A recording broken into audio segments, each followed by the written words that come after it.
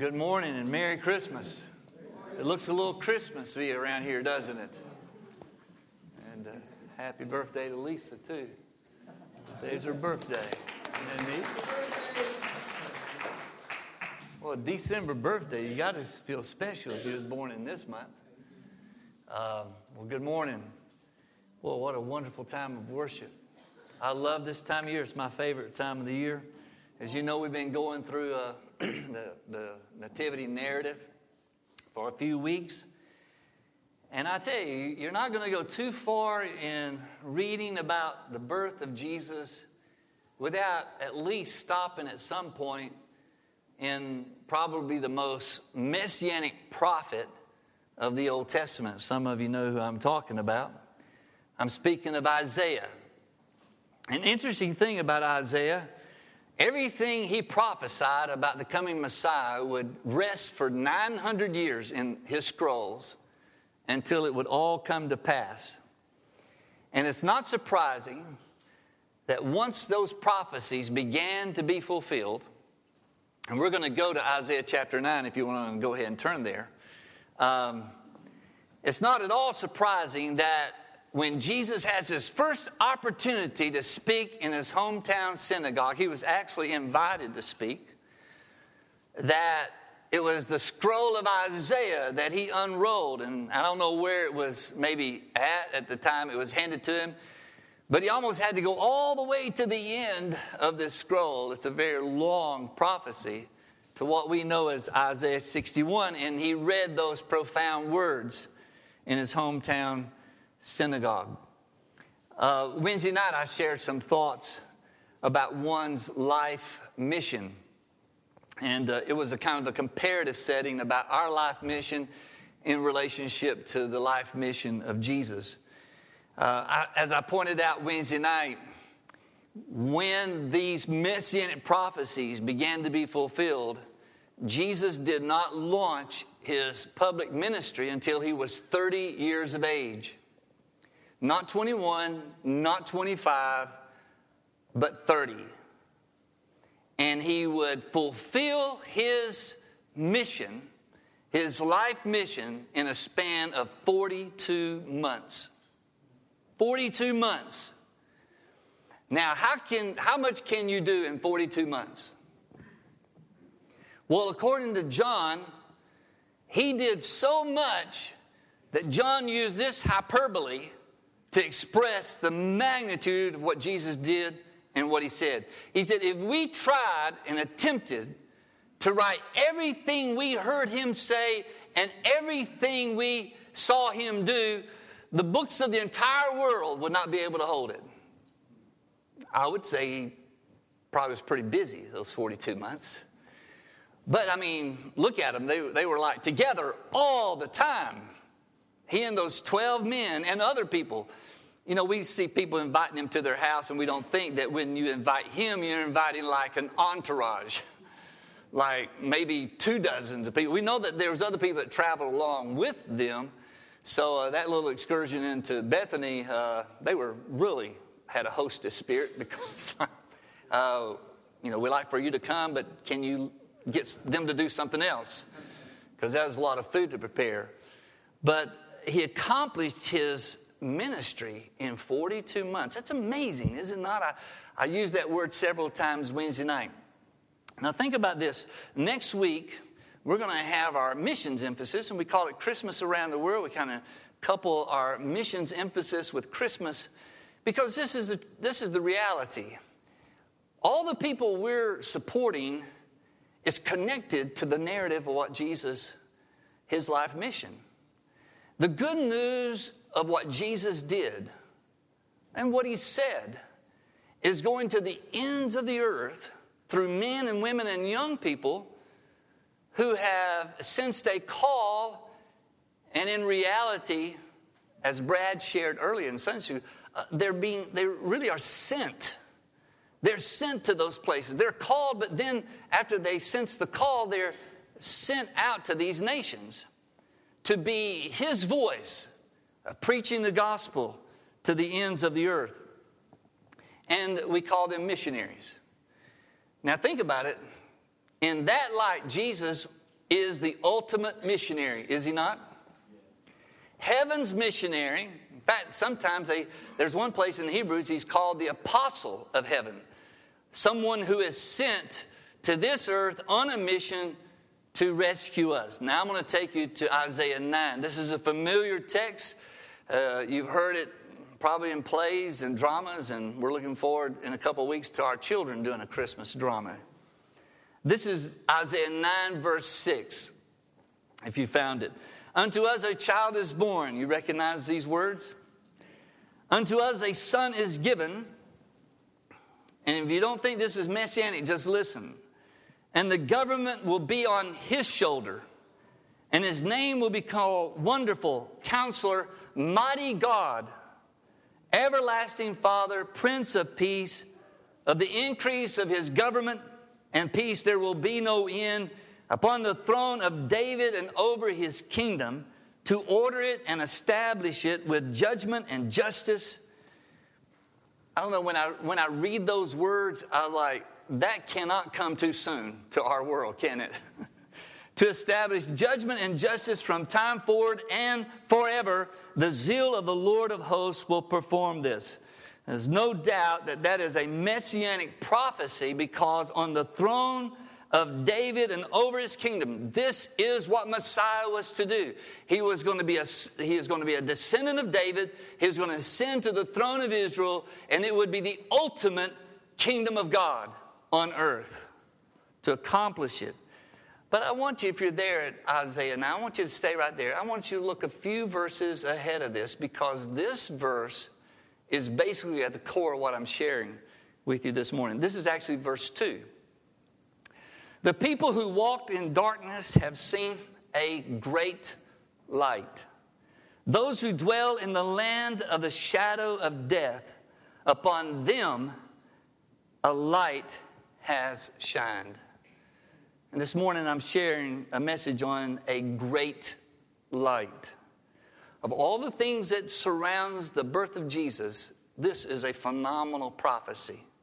The people who walked in darkness have seen a great light. A light, not just a light, but a great light. And when you think about the different ways that people describe the glory of God, a brilliant, bright, glorious, a blinding light, as Saul of Tarsus witnessed when Jesus revealed himself to him. This is a defining term, light, for the glory of God, of God's presence. And the ancestors of Messiah that was coming out of Egypt, out of 400 years, most of them under slavery. When they were coming out, God appeared to them in two ways. A pillar of cloud by day and a pillar of fire at night. The fire was just not to warm them on cool nights. It was to light the way for them in darkness. And so that was kind of like a type of Christ. They saw not just a flickering lamp, but a pillar of fire that was recognizable every night. And it wasn't permanent. It was to get them from where they were to where they were supposed to be. And isn't that what the light of Jesus is all about? It's to get us from where we are to where we're supposed to be. And He is the permanent light. He is always shining. This was their light. This was a light for their travel. But we have the true light.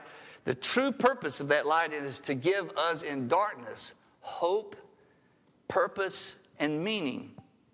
I was in conversation Wednesday night after the service with a couple of people about Helen Keller and the amazing story of Helen Keller and Anne Sullivan. How someone who could not see, could not hear, how do you describe things to her with no reference points as to what blue, red, white, no visuals that she could connect to other than maybe her sense of feel? And these terms, in the darkness of her not seeing, what an amazing thing it was for her to have what she had through the course of her life, to overcome all of that. But oh, for the first glimpse of light. You know, there's a man in the Bible, and I'm going to kind of merge Wednesday night with this morning. So For you that were here Wednesday night, it's bonus time for you. But there was a person in John 9 that was the same way as Helen Keller. Except he wasn't deaf, but he was blind. And he was born that way, meaning he had never witnessed sight of any of the beauty of our world around us. And as Jesus is talking to his disciples, there's a little conversation there, and they're wondering why this guy was born blind. Was it effect of his sin of his parents and all this? And right before Jesus spit on the ground, made a little bit of a dab of mud, and put on the man's eyes and told him to go wash in the pool of Siloam. And when he washed the mud off, he could see. But, the tragedy of that was that it was on the Sabbath. You're not supposed to wash mud off your eyes on Sabbath. But here he is. He gets this sight for the first time. Now, between what Jesus discussed with the disciples and him healing this man, he makes some interesting statements. He says, while I'm in the world, I am the light of the world. This is John 9:4. As long as it is the day, we must do the works of him who sent me. Night is coming when no man can work. While I'm in the world, I am the light of the world. Just as this man was seeing for the first time, Jesus is using this to say, but there's a lot of people that think they can see, but they're really blind. And I've come to bring them light. Think about earlier in John's gospel. John chapter 1. Unlike Isaiah's writing forward thinking, and I don't know if he even came with any idea that it would be 900 years before what he was writing. He probably thought it was going to be a lot sooner than that. But John took the life of Jesus looking backwards, and he wrote an account of the life of Christ. You've heard these words before. In the beginning was the Word, and the Word was with God, and the Word was God. He was in the beginning with God. All things were made through him, and without him nothing was made that was made. Now, what I'm about to read, do you have John 1 open at all? Was talking about, I tell you, somebody blessed me and affirmed me this morning, and I'm not joking, this is actual, because when we see that bulletin, sometimes I look on the back and it says sermon notes, and I was like, I wonder who uses that. Someone actually told me today they use it. That was like, come on now. I don't know, that blessed me. I was like, I wonder if they, are doing something else, doodling on it, but they actually are taking notes. That's awesome. But if you're there at John 1, I want to tell you, after you get to verse 3, look at the prominence of this word in the following verses. Are you there? In him was life. He's already talked about the Logos being with Theos, and that the two were actually one. That Jesus, the Logos, is Theos, is God. And John writes this, in him was life, and the life was the light of men. He says the life in Jesus creates a light within people. And as we were singing about the breath of God breathing into us, I was thinking, every time you breathe into me, Lord, you lighten me up. You lighten my eyes. You make me see clearer. You help me to understand what's in front of me. It is not just eternal life. It is life that opens the prism of what's true and righteous. And I was thinking, Lord, every time you breathe on us, you bring light, not just life. You bring light to us. In verse 5, and the light shines in the darknesses. Isn't that where we always need light? Is when we can't see, when we don't understand. It's there that we need the revelation of God, is it not? And he says the light shines in the darkness. The darkness does not comprehend it. It does not recognize it sometimes. He says there was a man sent from God whose name was John. He's referring to John Baptist. This man came for a witness, to bear witness of the light, capital L. The light, Jesus. John was not the light, but he was one that pointed people to the light, to say, there's the light. and all through him might believe. He came as a witness to bear witness of the light, that all through him, through Jesus, might believe. He was not that light, but he was sent to bear witness of that light. And this is what I like about verse 9. That was the true light. The true light. It's almost like he's telling us there's light that masquerades as truth, but is not. And you don't have to go too far in our world to see that there's a lot of truth being masqueraded as truth, but it's not true. The true light is Jesus.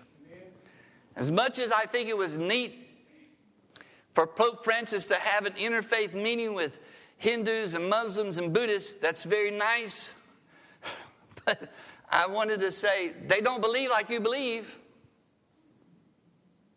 They don't believe about Jesus what you believe about Jesus, and either Jesus is the way, the truth, the light, or he's not. And I understand what people want to do with interfaith. I have no desire to go hang out and join hands and sing Kumbaya with people who don't believe in Jesus like I believe it. He is either the light, or he's not the light. Can be either or. It has to be one or the other. He's the true light, and I like this, that gives light to every man coming into the world.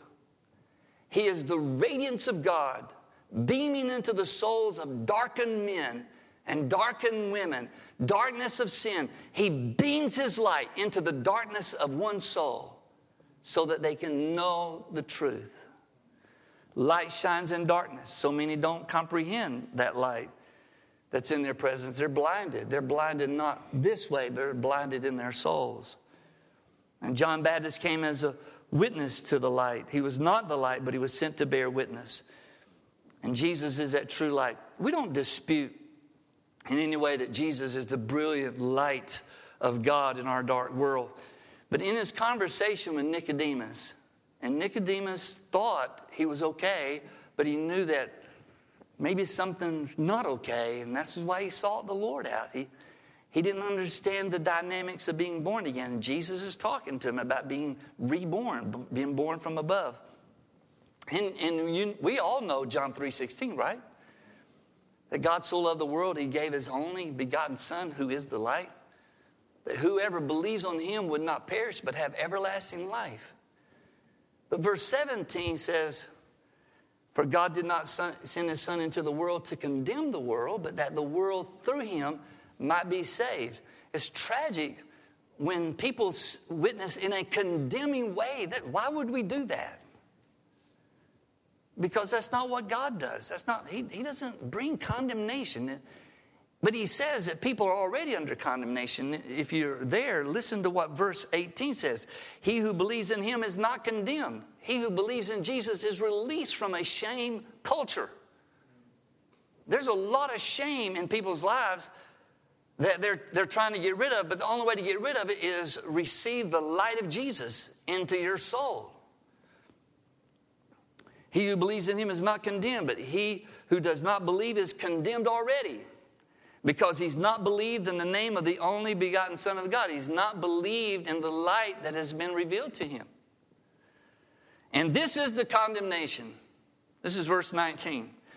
Listen, this is the condemnation, that the light has come into the world in the form of Jesus, right?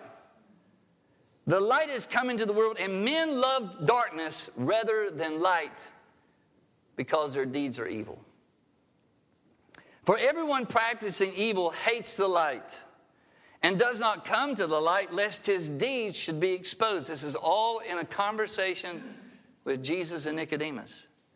But he who does the truth comes to the light. There's a welcoming of light, that his deeds may be clearly seen, that they have been done in God.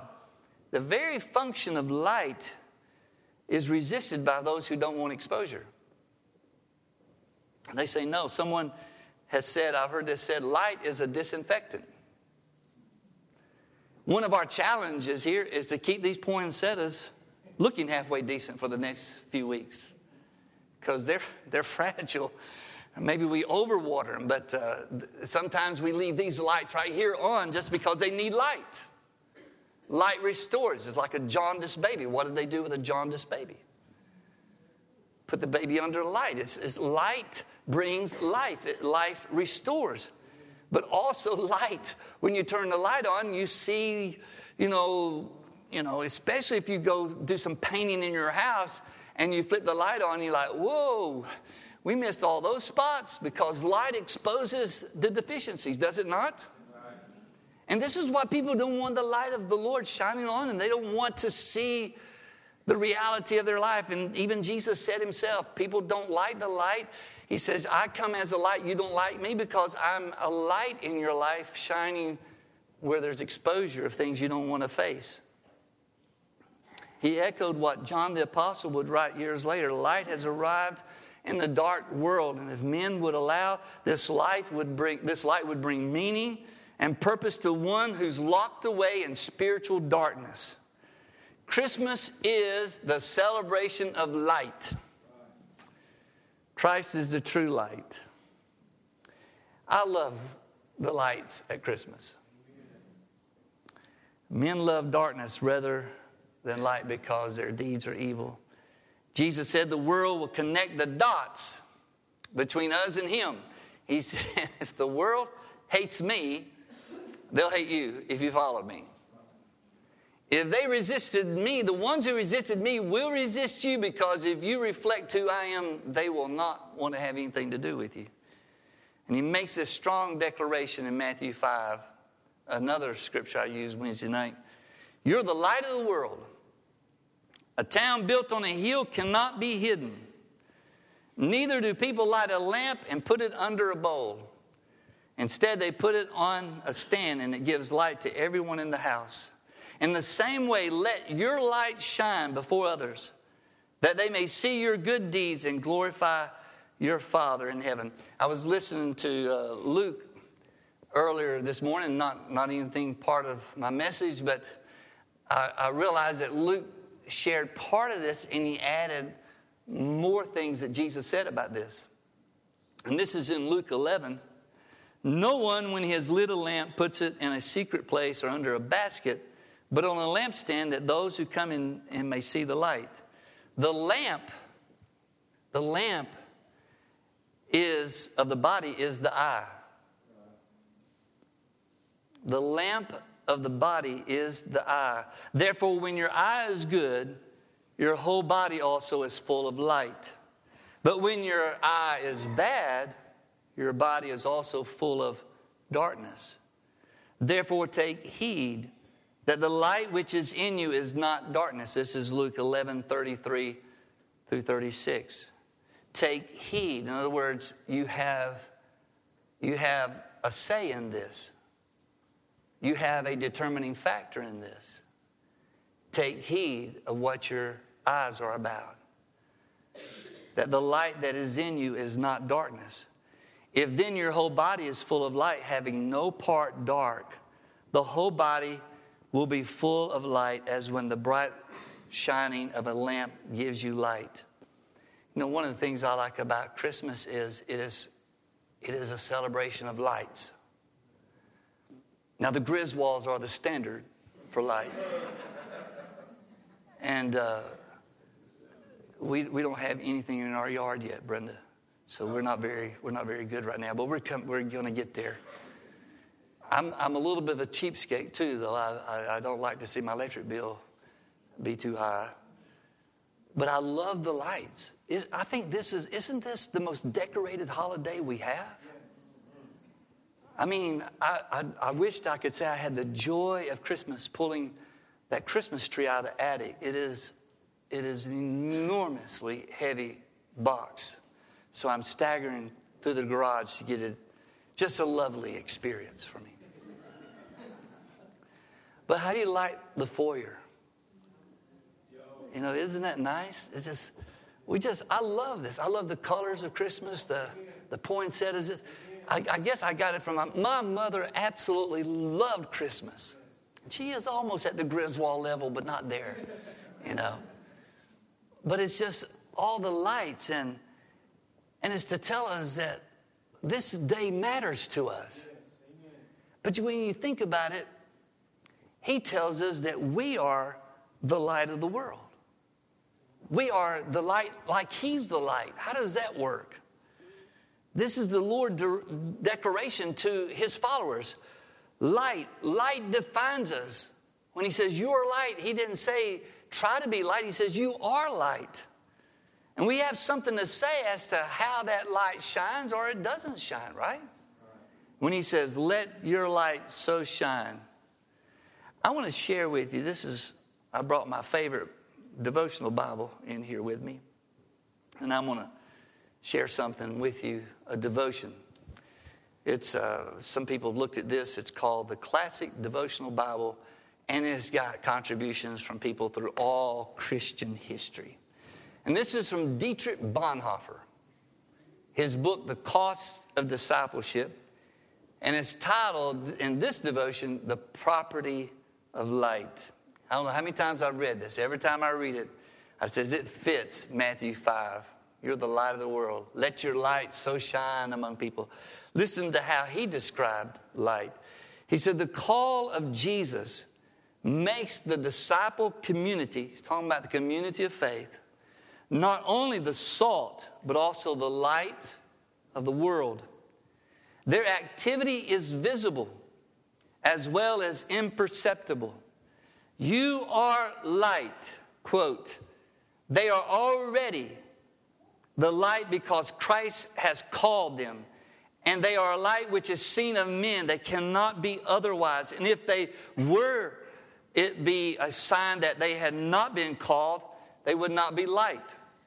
How impossible, how utterly absurd it would be for the disciples, these disciples, such as men as these, to try and become the light of the world.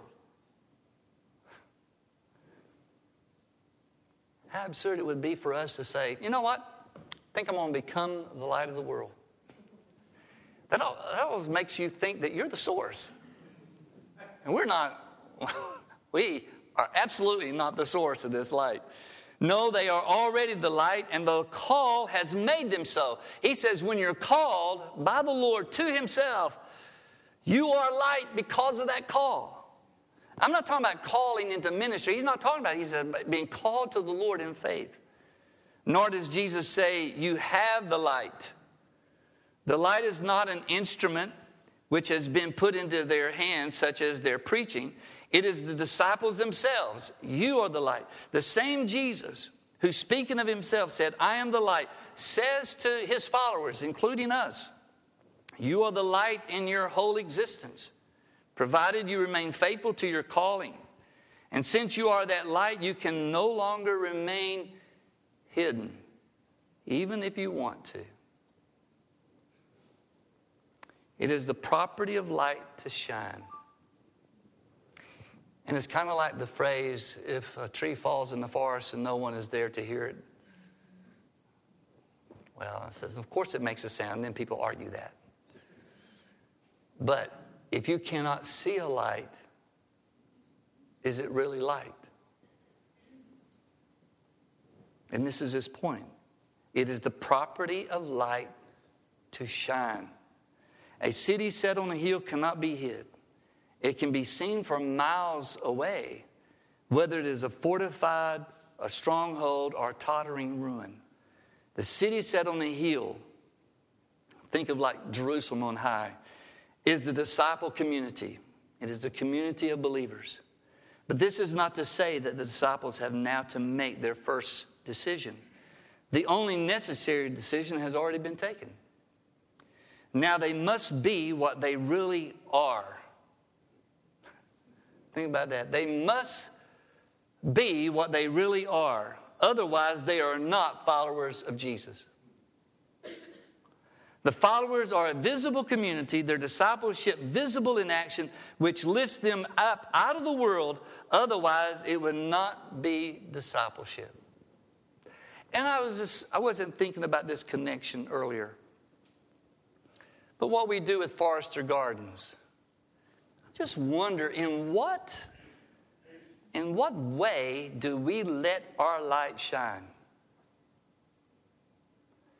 And I think Brad made some excellent points when he was sharing about the vision of the youth ministry.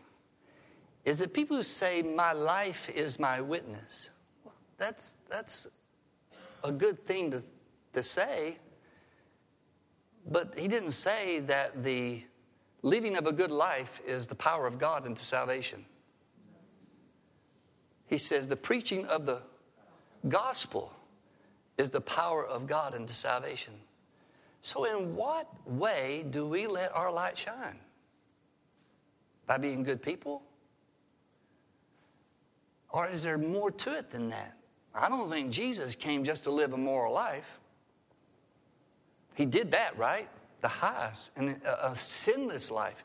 He could have said, I'm just going to live 3.5 years in front of people, show them how a good person lives that has a connection with God, and maybe they will just mimic. No, he says you have to come to me, and he has to take residence in your heart. And when that happens, who he is, you become part of that. Because he is light, and you come to him in faith, you become an expression of his light. We're not a light in and of ourselves. We are light because he comes into us, and we shine because he's living in us. If darkness is in your light, according to this, it doesn't have to stay there. Right? The passage about the eye, we can hide our sin from other people, but we can't hide our sin from God. And people think sometimes when they sufficiently have hidden the shameful things in their lives from people that that's okay. And yet God wants to take the shame out of your life completely by showing you that he does not come to condemn you, but to deliver you. Deliver you from things in your past that you are ashamed of and hope that nobody ever finds out. But he wants to lift that shame off of you. That's the whole reason why he came. Not to give you a ticket to heaven and say, well, hope you endure until you get there. Is to have heaven here in our lives through him. God wants his light to shine in you in a way to disinfect us.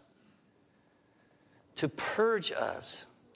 Our soul, our tendencies. He wants us entirely soaked in his life and in his light.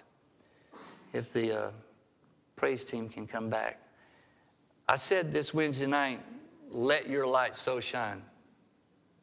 What do you think about, I asked them this question.